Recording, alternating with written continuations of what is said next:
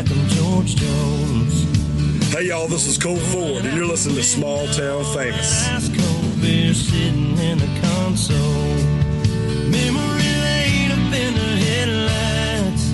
It's got me reminiscing on them. Unfortunately, Jordan, as most of you know, is a deputy sheriff, and he just got a call and he had to go. And Jeffrey tonight was unable to be here because of having to just watch the kids. That's just the way, but I tell you, the show still goes on. That's right. So me and BJ are going to talk tonight because he's got some stories to tell, and we had promised that because he's, not only is a co-host, he's a friend, and man, we just want to hear some of your tales from the road and how you got going and things like that. So let's just get started. Okay, bud.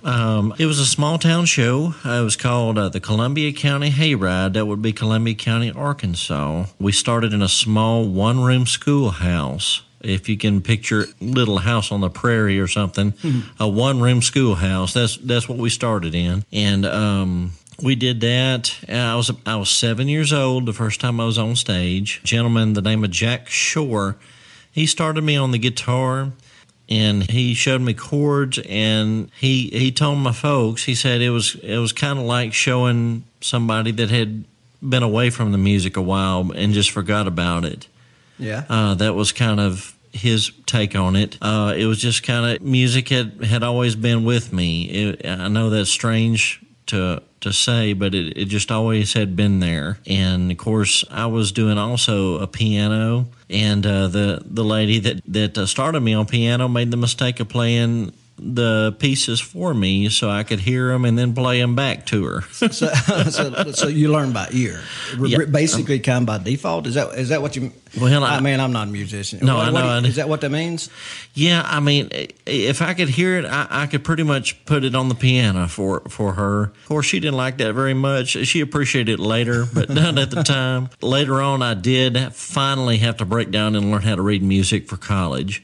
But I will back up as far as playing for an adult country western band. I was 7 years old, and I started playing with a local country western band on keyboards. And that was the Union Street Station. That was Columbia County Hayride in Arkansas. Mm-hmm. And that went on to about 9 years of age. About, I guess, around 10 years of age, I started doing fair contests. I did the Columbia County Fair and was able to win a first place in what they call variety category, which involves singing and playing an instrument. Right, doing show tunes and dancing and stuff. Well, I'm kidding. No, that's fine. It was similar to that, but I tell you, a variety category and this fair competition was doing more than one thing. I was blessed to win the overall competition. That was competing with dancers and all kinds of other talents. And went to the state fair and won regionals. That year, I was 10 years old and was competing against, like I said, all kinds of other talents, and won the regionals, won the finals as well. Do you remember what song you won the regionals with? I had always been a big Jerry Lee Lewis fan, and also some, if y'all remember this, some oldies. Everly Brothers. Oh, man, yeah. I love the harmonies. Yeah. Yes, family harmonies, you can't beat them. But I did a medley of a Jerry Lee and Everly Brothers, and was able to do well with those. Cool. At that age. That's neat. For that young, that is crazy. Yeah, it was. It was a surprise to me too, because I had never experienced anything like that. I didn't think. Well, I'll tell you, at that age, I didn't think I was good enough. Yeah, really? But, yeah. Well, good night. Yeah. At that age, to be able to achieve what you achieved, it seemed like your confidence would have been pretty high. But yeah, I enjoyed it. It was fun. It was still fun. Of course, I tell you the truth, I did not like contests. I never liked them. Right. Yeah. But I tell you, after all that was over, I was about 13 and won a contest in Branson, Missouri. It was at this place called Crocky's in Branson. And They did what they call a showbiz talent show, and I did not. I won the first round. I did not win the second one, but it was enough to win the ear of the owner of that talent show that wanted to put together a group of kids that were all 16 and under, and I was able to do 2 seasons in Branson with a group called the Young Branson Stars. Oh, so that's how you got to Branson. Yes. I was wondering, Yes. because on your bio, I saw the you spent teenage years in Branson, and I was going to ask you about that. So that's how that all evolved. Yes, that was how the gentleman that was in charge of the group heard me and wanted to include me in a group. Everybody approximately 16 years old and under, and everybody was, of course, world class musicians and singers. Well, that's awesome. Cool. Well, so in our first podcast, we talked about the Garth Brooks concert, and you said that you were actually there. You remember that? Yes. And is that the same group of boys? Well, it is not the same group. It was before that. So you're in a band, you were in an all boy band before that. Well, you were in boy bands before there were boy bands, huh? Well, I tell you, it wasn't all boys. It was mixed. The one you told me about, or the one we was talking about, the Louisiana State Fair in 1990. That was when Garth Brooks just broke the charts. Nobody knew who he was, and I was with a band that my dad and myself put together. And everybody was still 16 years old and under, and a lot of them was family. And they were really good. We had a blast, but we did not get to see Garth. We had to perform ourselves. Well, you come from a musical family. Who else can play, sing? Because I know them all pretty much. So, but I've never asked them who can sing, who can play, and stuff. My dad and my mother cannot play or sing. Bet they'd appreciate that. Well, I don't mean that a downer on them. I definitely I'm don't, just because kidding. On my dad's side, my grandmother could play piano and sing. Her cousin could play piano and sing, and several cousins of hers could play piano. On my mother's side, her dad's mother could play anything with strings on it. I never knew her, but she could play anything with strings on it. Really? So, it's just kind of the way God works sometimes, spreading, I hate to say spreading the wealth, but Yeah, well, no, spreading I understand where you were going. Yeah. That's what I was thinking. It just come from the Lord. Yes, I mean, you just got because I didn't know a lot of these people's talents, Yeah. and it just kind of come, I guess, within generations. So. Right. The Lord just kind of put his hand on you. The way your daddy always kind of told me, well, he told me a story, and this is before, I've known your dad and mom longer than I've known you, and he told me a story about a wedding. Let me think. It seemed like that there was a song someone wanted to play, nobody knew how to play it, or something to that effect. I don't know what it was, but you just spot on. You got up there and played the song. Does that sound familiar at all? Yes, it does. What are you talking I hate to name names, but a good friend of mine, former Miss Arkansas, Beth Ann Rankin, it was her brother's wedding. And a good friend of mine that played piano for the wedding, she can read anything that's put in front of her, and I'll go and tell you I can't do that, but she could. What they needed to be done is they needed a song to be in a lower key, and they needed it to be you have to be able to what they call transpose. Oh, okay. To another key while you're reading in another key. Does that make sense?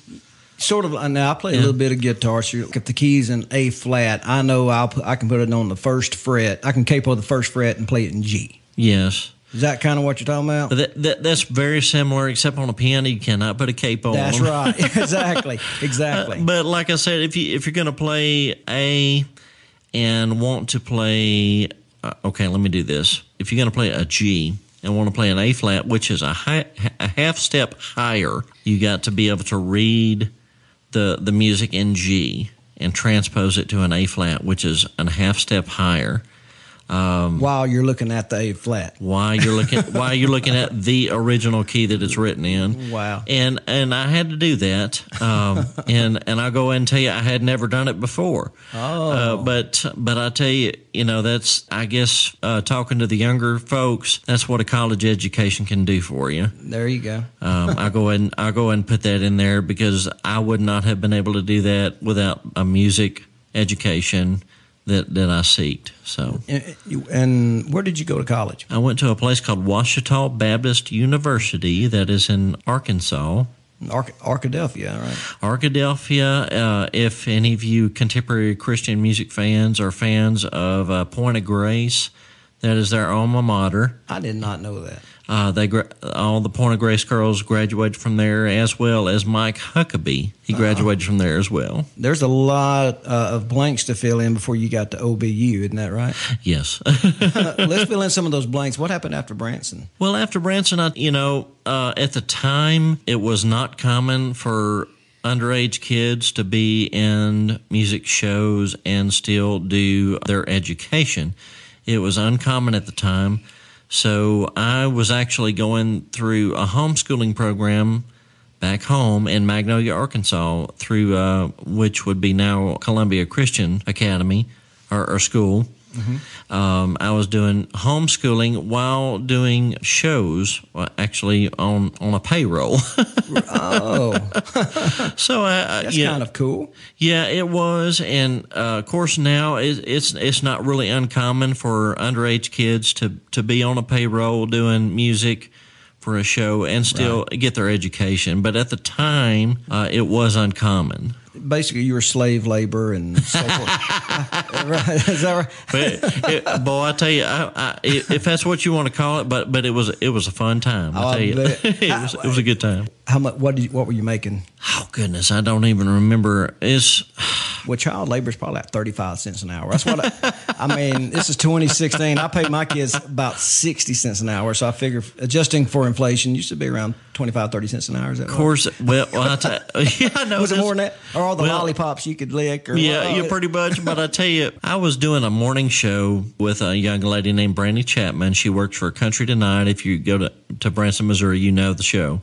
I've seen the show. Yes. Yeah. I was doing a morning show with her, and I was doing a matinee show with the Young Branson Stars. Oh. And I was also, of course, I was 13 years old, and I was 6'2", and and I was also doing a night show in a club, which was underage. But the club was underage? The club was underage, but... Or they just let underage people in? No, they did not let... they let underage musicians in that was hired there. Now, what was Brandy's last name? Chapman. Yeah, Chapman. Yes. Yeah, we need to give her a shout out after we get this done. Oh, definitely. Talented young lady. What's she doing now? I believe she is still with Country Tonight in Branson. Oh, well, we can maybe give her a tweet and let her know that she was mentioned on the podcast, that her name was taken in vain. Oh, yeah. Well, she is a friend of mine on Facebook, so it shouldn't be hard to get a hold of her. Well, good. Well, Brandy, I've seen the show. Just keep up the good work, and thank you for letting us talk about you. So I guess I'll say something like that. I know you ended up with Shoji Tabuchi, and now that was the pinnacle. Now, when I was little, when I was a kid, mm-hmm. if you're on Shoji, that was almost like being on the Tonight Show. And now, as far as Branson is concerned, I mean, because it was like the show everybody talked about. Yeah, especially the bathroom at the theater. I made really good friends with Shoji's daughter. Actually, is part owner of the. Well, I say that she's actually the owner of his establishment nowadays. Her name Christina Tabuchi. She is actually owner of the Shoji Tabuchi show right now. She was actually director of The Vocalist. After I graduated college, I did go back to Branson, mm-hmm. and she was director. And, of course, she was the boss, and I'll go and tell you that at the time. We're still really good friends right now, still in contact. I'm sure she'd love to talk with us. Yeah, that would be nice, yeah. But, yeah, Miss Christina, she's a wonderful person, very talented. So, yeah, she was really good to work with as far as a boss. Let me ask you this. Now, with Christina, and I may be talking out of school and not know this, but I remember my dad and mom going to Shoji's show, and they were talking about their little girl that came out there. Now, did she perform? Am I wrong about that? She was in his show when she was in diapers. I thought so. And she's really talented, isn't that Extremely talented young lady. Was it singing, or what did she do? She sings, she dances, she plays instruments. Yeah. So, yeah. But they were talking about, I think she was probably, she couldn't have been more than 5 or 6 or 7 or something. But that's very true. They were super impressed.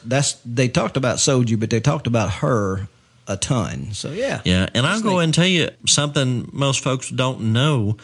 Shoji is actually, his hometown is actually Oak Grove, Louisiana. No, are you serious? Yeah, over by Monroe, Louisiana. Little town. A little town. That's his hometown. That's where Christina considers her hometown. But, you know, of course, all the businesses in Branson. And Christina also has a home in Nashville, Tennessee as well. Oh, okay. Yeah. So what was the reason for leaving Branson?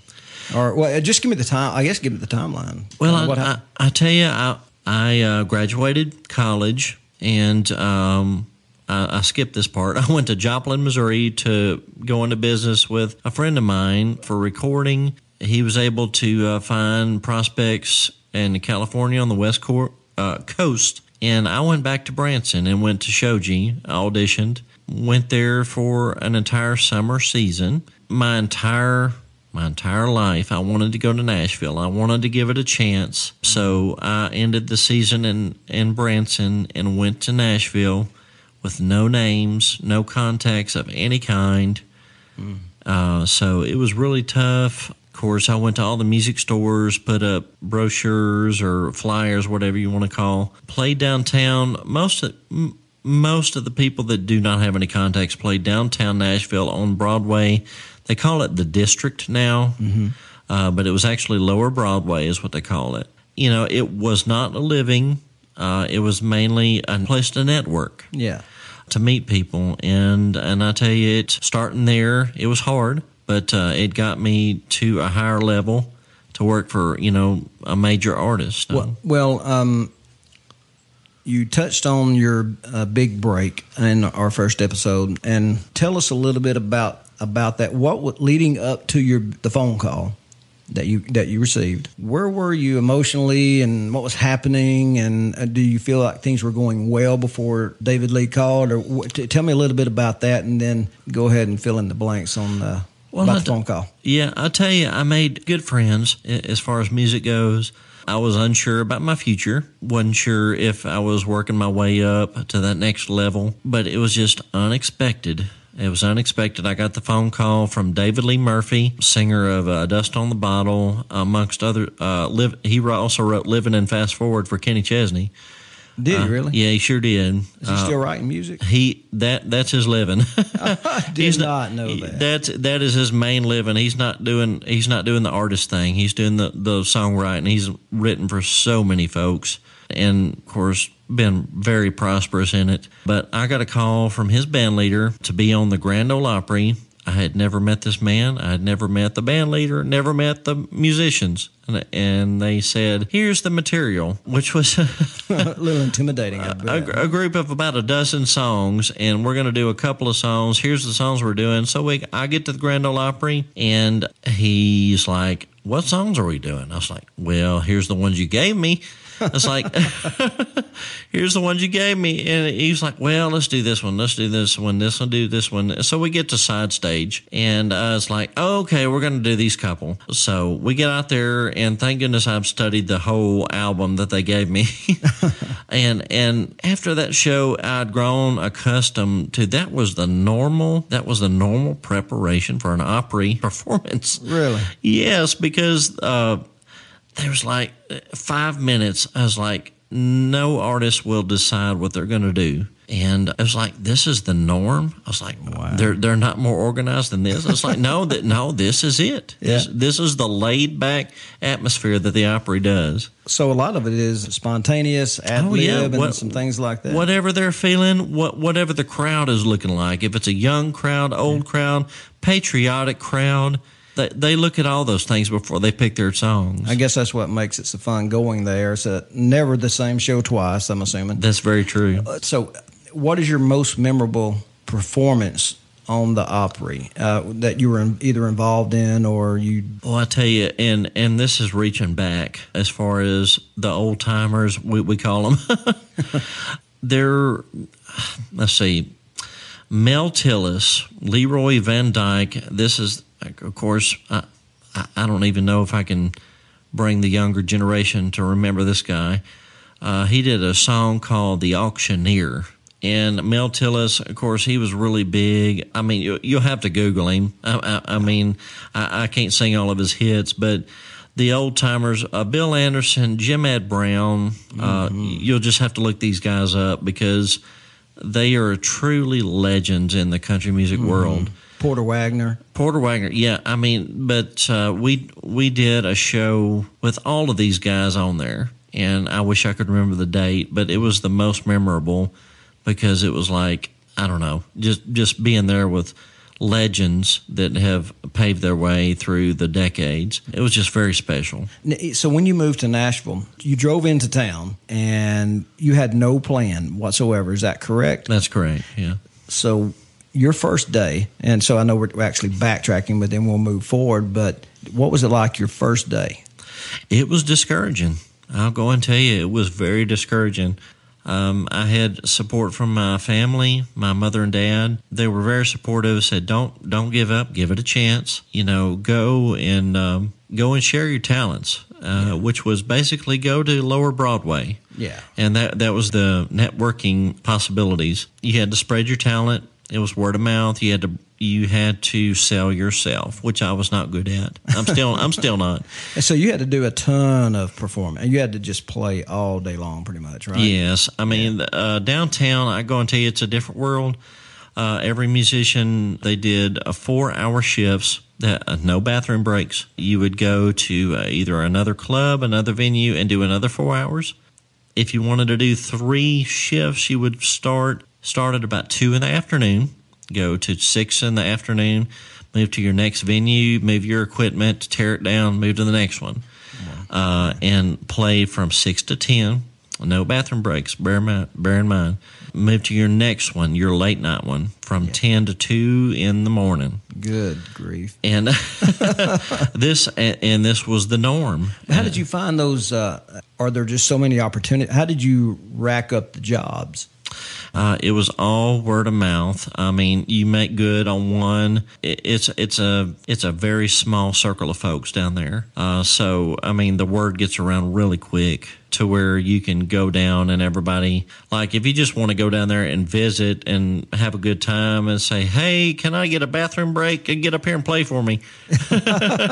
So it was kind of like that. It was it was a small town feel in a big city of Nashville. So how do you feel about, I'm just curious to get your opinion on, obviously it's going to be different making it today.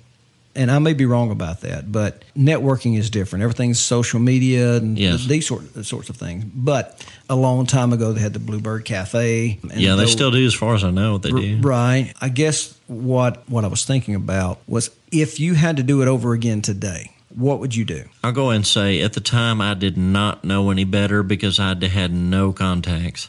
Like I said, I started out putting up brochures or flyers at Guitar Center. And I got a call from a local band. I started with them, which they already had a foot in the door as far as playing downtown. And I just kind of joined in. I see. Okay. Yeah, I mean, my position, there was no foot in the door. I had no contact, so that was the only choice. So walk us through, after David Lee Murphy, you get to play on the Opry. Tell me about that, not that night, but later that night. So you go back. So you lived in you always stayed small town. Always. So you lived outside of Nashville. Yes, I never lived in Nashville. The town I lived in was about 45 minutes outside of Nashville. It was a little bitty town. If picture Mayberry with Sheriff Andy Taylor. That's what it was. And of course, that's what I grew up in. I could not live in a big city. Even though it was my dream, I was like, I couldn't live in a big city. But I was still close enough to be in all the action, if you want to call it that. So that night after the Opry, you had to be on Cloud Nine. Yes. Do you remember that night? Do you remember how it felt? I sure do. It brought tears to my eyes. This is something I dreamed about my entire life. Goodness, it was magical for me. For lack of a better term, it was magical. Were you able to sleep? No, I was.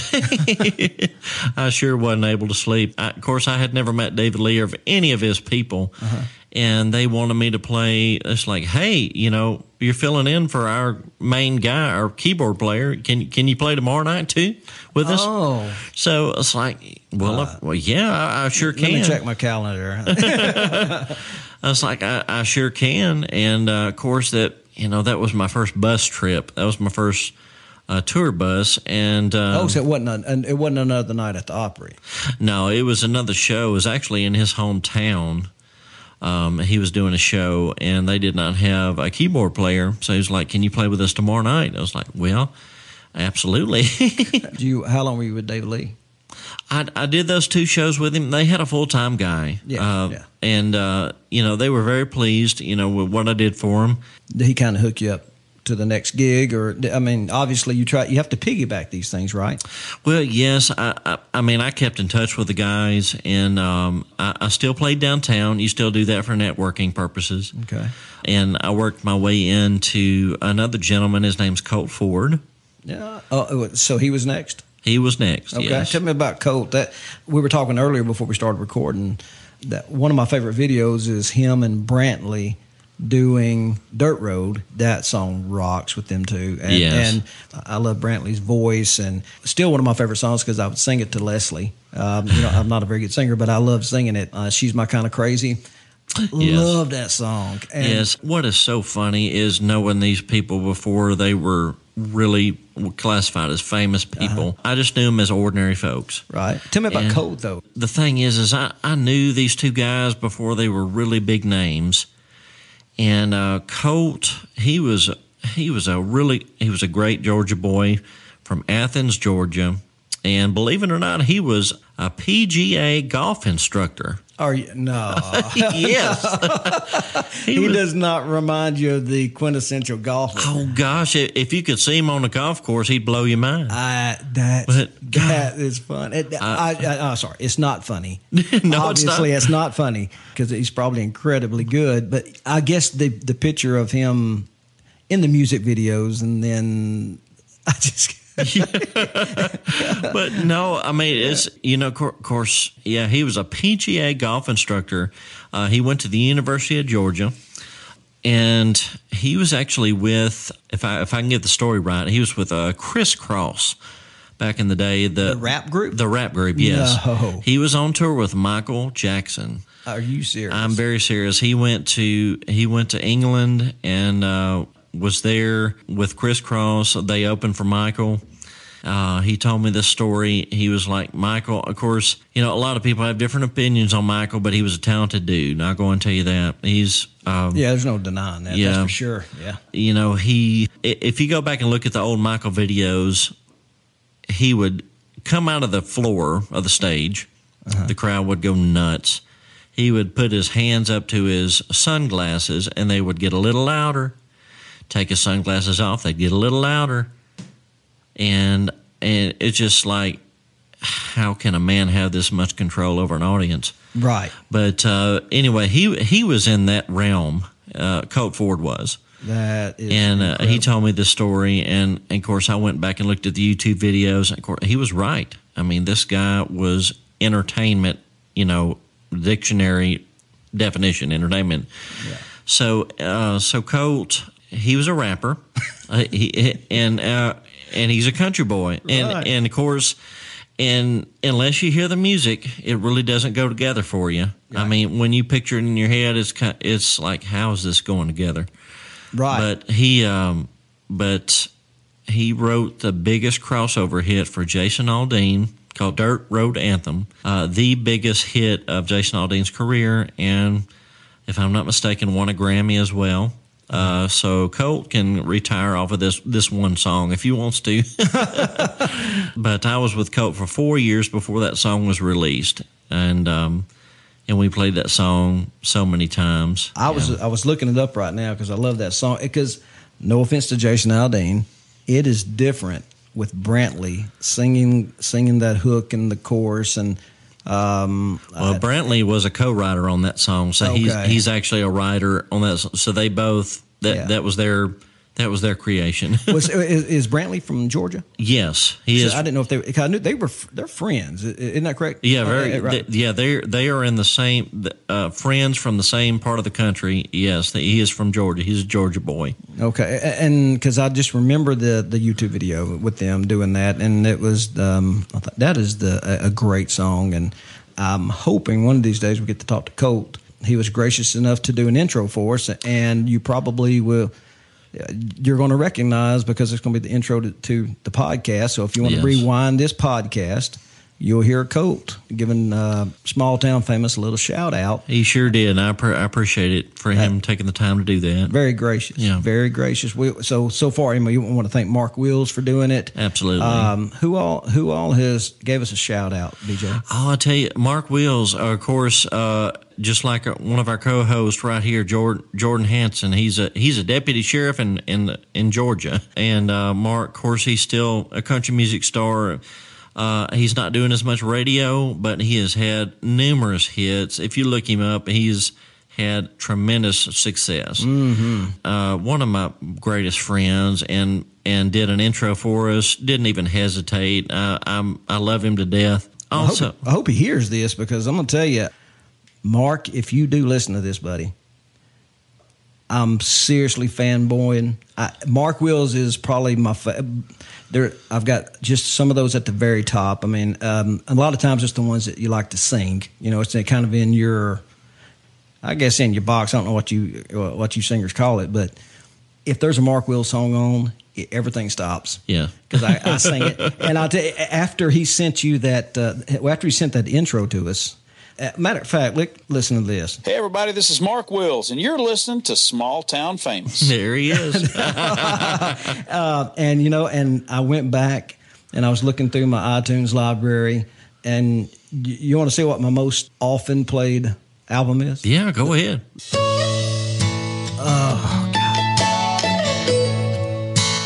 You're talking a ballad singer? This guy's ridiculous. Yes. I just got to hear a little bit of it. I'm sorry, BJ. No, go ahead. Almost made you love me. Wow. Almost made you cry. It's got the prettiest chorus. It's got the prettiest chorus. Almost chorus. made you happy, baby. Didn't I? You almost had me thinking you turned around. But everybody knows almost doesn't count. Yeah. I can't stop until I hear the chorus. No, go ahead. We got to hear the chorus, and then I'll stop. And I'm sorry, Colt. We're going to go back to talking about you, too. Let me see where we're at. Here it is, and then we'll let it go. I'm sorry. Sing it, Mark. I can't keep loving you 1 foot outside the door. I hear a funny hesitation of a heart that's never really sure. Can't keep on trying. All that I could give you and what you came here for. All right, I did that. I'm sorry. Wow. Is that man, goodness? He could sing a ballad. Let me go ahead and tell you this story. Okay. After Colt, I'm skipping ahead a little bit. Sorry, go back to Colt in a second, right? Yes. Okay. Yeah, I skipped a little bit ahead. After Colt, I actually went with an artist on Colt's label who actually needed a keyboard player because Colt's current album at the time did not have keyboards in it. But he wanted me to stay working.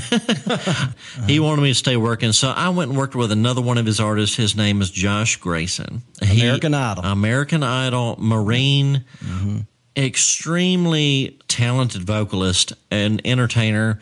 Look him up too. After I was with Josh, Mark...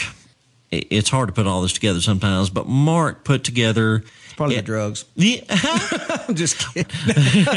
No, there wasn't any drugs. Just kidding. But Mark, every single year of his career, he put together what they call a Crazy White Boys tour. That was the name of the tour. What it means is he joined with another artist, and half of his band, half of the other artist's band was backing both artists, and it was interesting. A collaboration of both artists' bands and both artists.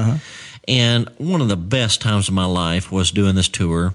when I got introduced to Mark, because the musicians were so wonderful, and both artists were so great, and it was just an amazing experience. And yes, I was able to be with two artists for a season. Yeah. How many dates would the Crazy White Boy tour do? It was a good 6 months worth of dates. No way. Yeah, it was.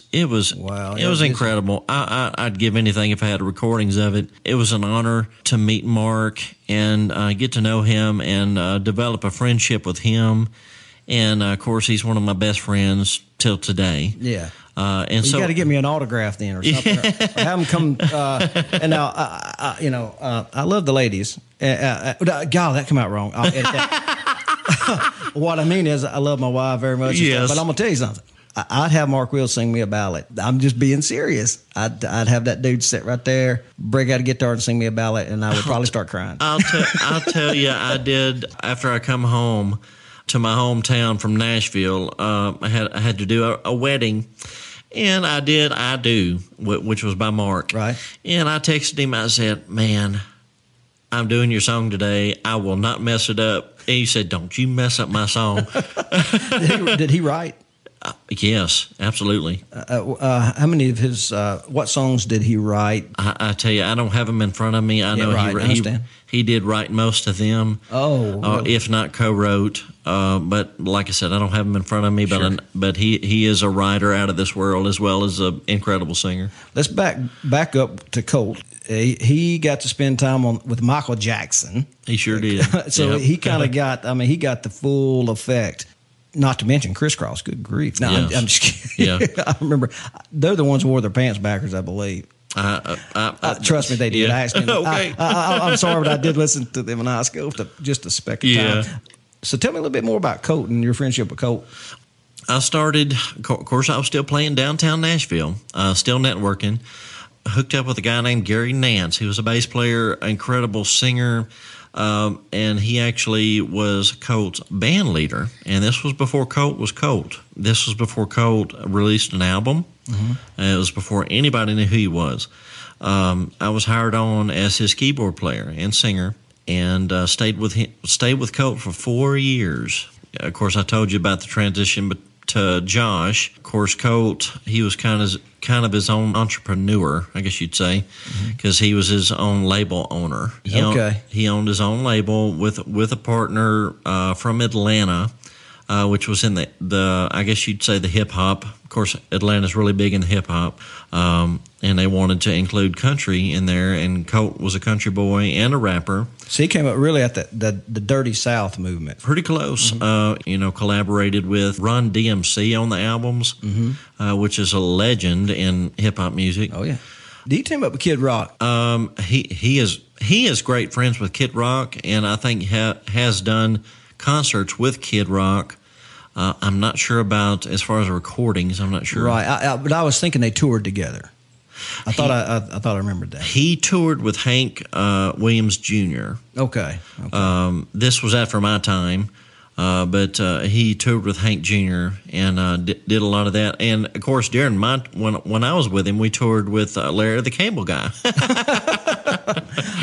Now, a lot of people believe that because I'd been a fan of Larry the Cable Guy. If you Google him or really look at YouTube, you can find him before he was Larry the Cable Guy, which developed as a radio personality. Yes. He would call into a radio show, but the guy actually talks with a Midwestern accent. So it's kind of funny hearing him shift in and out of that. So you got to spend time with Larry the Cable Guy. His name is Dan. Right. So when he would talk with you, he would talk in his normal, Nebraska? Nebraska is where he's from. And he didn't miss a lick. And I go and tell you, of course, some of it I can't repeat, but I go and tell you, his everyday demeanor is more funny than his stand-up comedy routine. Really? Yes. And of course, his stand-up comedy is world class. It's great, and it makes me hurt every time I laugh at him. But yes, he is from Nebraska. The accent is developed, if I can put it that way. His accent for Larry the Cable Guy is an act, but it is very realistic, and Yeah, I guarantee. I can't take anything away from him for you doing that. Yeah, he's so. got it down. I mean, Yes. it was a shock to me. It was a little sad. It was like when I found out wrestling was fake. But I tell you, he is so everything that he says. I mean, he's so much like that. I mean, it's really. I couldn't say it was fake because it's really not. Because he's got it down to a T. We go from Colt, then you went to Josh, then from Josh Grayson we went to Craig Morgan. All right, so let's talk about how it transitioned from Josh to Craig. Well, I tell you, I got the job offer from Craig. Of course, Josh and I are still really good friends. He wasn't happy with me at the time, but we are great friends still. It worked out fine. The transition worked out fine. Mm-hmm. So I went with Craig as his keyboardist. My first show with Craig was on the Conan O'Brien show. No. I had never met Craig. I had never met any of the band members. It kind of brought you back to the opera. It brought me back to the opera. Yeah. That was my first appearance with Craig, was on the Conan O'Brien show on TBS. Talk about pressure. Yeah, oh my gosh. My nerves were shot. Of course, it was funny at the time. Most of the newcomers on Craig's crew would get this from Craig. You say, "Good luck to you, son." That's what you would get. And of course, he's a great dude, and he was halfway picking when he said stuff like that. But I did the Conan O'Brien show, and the night after, I did a full 90 minutes with him. I had never met him in my life, and it was enjoyable, but it was the most nerve-wracking experience. And of course, I'm saying that in a good way, because I was very fortunate to get the job with him. Right. And of course, we are our own worst critics. And so that when I say it was the most nerve-wracking, that was me putting pressure on myself. Yeah, right. Absolutely. So after that, boy, I tell you, I was with him for a wonderful 4 years. Wonderful boss, wonderful Christian. And you said he's funny too, right? Oh, he's hilarious. Like kind of a little bit of a prankster. Oh, he's a prankster, all right. He, oh gosh, I guess toward the end when I was working with him, he had one of these little flashlights that was a taser gun, and we got a real taser. A real taser. So and of course, on the tour bus you got 12 bunks in the middle, which were stacked 3 high. And our fiddle player is really jumpy. His name's Jim Ed. We'll probably get him on here later too. But he got him on the ankle with one of these tasers and got him to scream about 3 o'clock in the morning. Woke everybody up. Of course, this kind of went on after he knew it was effective. So, but yeah, he's a prankster, but I love him to death, and it was just a wonderful 4 years with him, and I do miss it, and I wish him the best. Yeah, absolutely. BJ, I've enjoyed it, man. We've been talking for 50 minutes. Oh my goodness, isn't that something? That's something. Well, I hate that Jordan got a call out, and we just wish him, praying for him tonight, make sure he's safe. Yes, definitely. We missed Jeffrey tonight, and I've already told the kids now when we're missing our co-host, they have to jump on here. But Lexi's got company, and I guess Tag and Ann are down there with Leslie doing something. So but we got some good. My wife Leslie made some chili tonight. She's a great cook. Oh, it was so good. That woman can cook. Yeah, good she can. Night, she can cook. And you know what? This has been fun. It was so good. Yeah, I really enjoyed it. We'll go ahead and just wind her down, and we just appreciate you, BJ. So thankful the Lord sent you my way, and and that we became friends. And I believe that we're on to something. I think Small Town Famous is gonna. I think it's going to be something big. I do too. Yeah.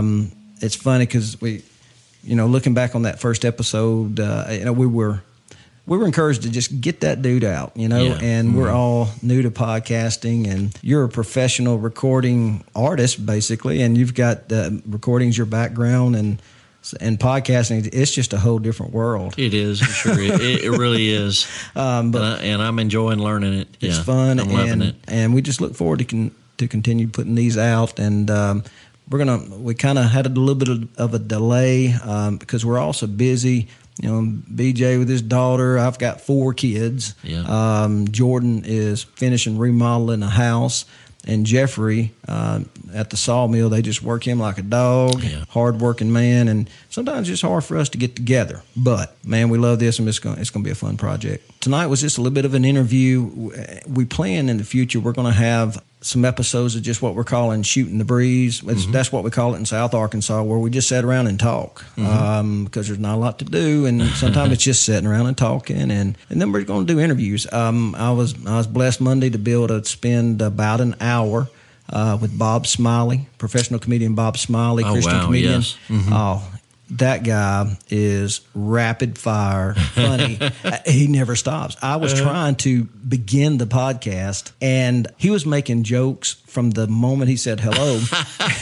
and I said, okay, I'm going to try to introduce us now. He said, no. He said, just leave all this in. He said, all this awkward, the whole awkward thing. He said, just leave the whole thing in. And then we were losing, we were losing connection because it was my first phone interview. Because everything's a first here, and it was funny. He came back and he said, because I was talking to him, he was trying to do an Australian accent. And there I go. I say trying again. That's what he got me for. There's an ongoing bit that he does on the Potty Break podcast of the comedian Tim Hawkins, and they make fun of his Australian accent or his attempt to do one. And I was about to mention that, and then I said the word try. The call dropped. And he's just going on the other side. I don't know this until I get the recording back. And he said, the reason the call, you keep having bad service, he said, God smote you because you're making fun of my Australian accent or something like that. Oh, shame on you. But you know, the cool thing, that guy, he was so generous and so friendly. But what he said was this, is the next time he's up in this area on a gig, that he wants to come by the house and play Pictionary with us. Now, what that means, one of the, and I think we had told you, me and Jordan was telling you, one of the reasons why we started the podcast was, you were an idea for the podcast because we know you know so many what we call small town famous people. And at the same time, it's just our Shooting the Breeze idea came from us playing Pictionary because, buddy, I'm going to tell you something. My family, Jeffrey's family, and Jordan's family. That's a serious deal. Oh, I know. Dude, I'm telling you. These games, they would get heated. I can They imagine. would get heated, but it would be so funny. And then me and Jordan get kind of punch drunk, and and we start cracking on Jeffrey, really. But it was incredibly funny, and we come up with some pretty good stuff. And we said, man, we need to record this. Anyway, I mentioned that to Bob, and he said the next time he comes up gigging, he wants to come by because he loves playing Pictionary. Right. And he said, and we're gonna YouTube it. So how cool would that be? Oh, that'd be awesome. Oh yeah. So hopefully we're going to get him actually up here in Taylor, Arkansas. He lives in Houston. He agreed to come up, and because it's only about a 5-hour drive, and we're going to see if I can get old Bob here in Taylor. That'd be great. And get all the youth groups in the area together. Absolutely. And let them put on a little show, and then later come over to the house. I'll get Leslie to whip up something, and we'll play some Pictionary with Bob Smiley. How would that be? That'd be great. That'll be a show.